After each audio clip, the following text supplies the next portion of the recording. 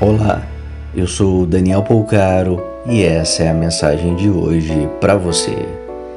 Nem todos os acontecimentos podem ser entendidos de imediato, e isso é maravilhoso, pois o peso de algumas revelações da vida, algumas delas até com ligações em outras encarnações, provocariam um peso mental e emocional extremamente prejudicial.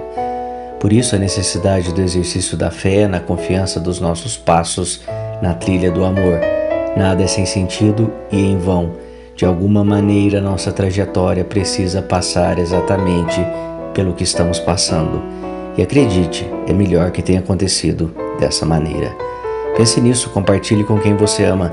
Te convido a me seguir lá no Instagram. Procure por Daniel Polcaro com L. Um grande abraço de paz e luz.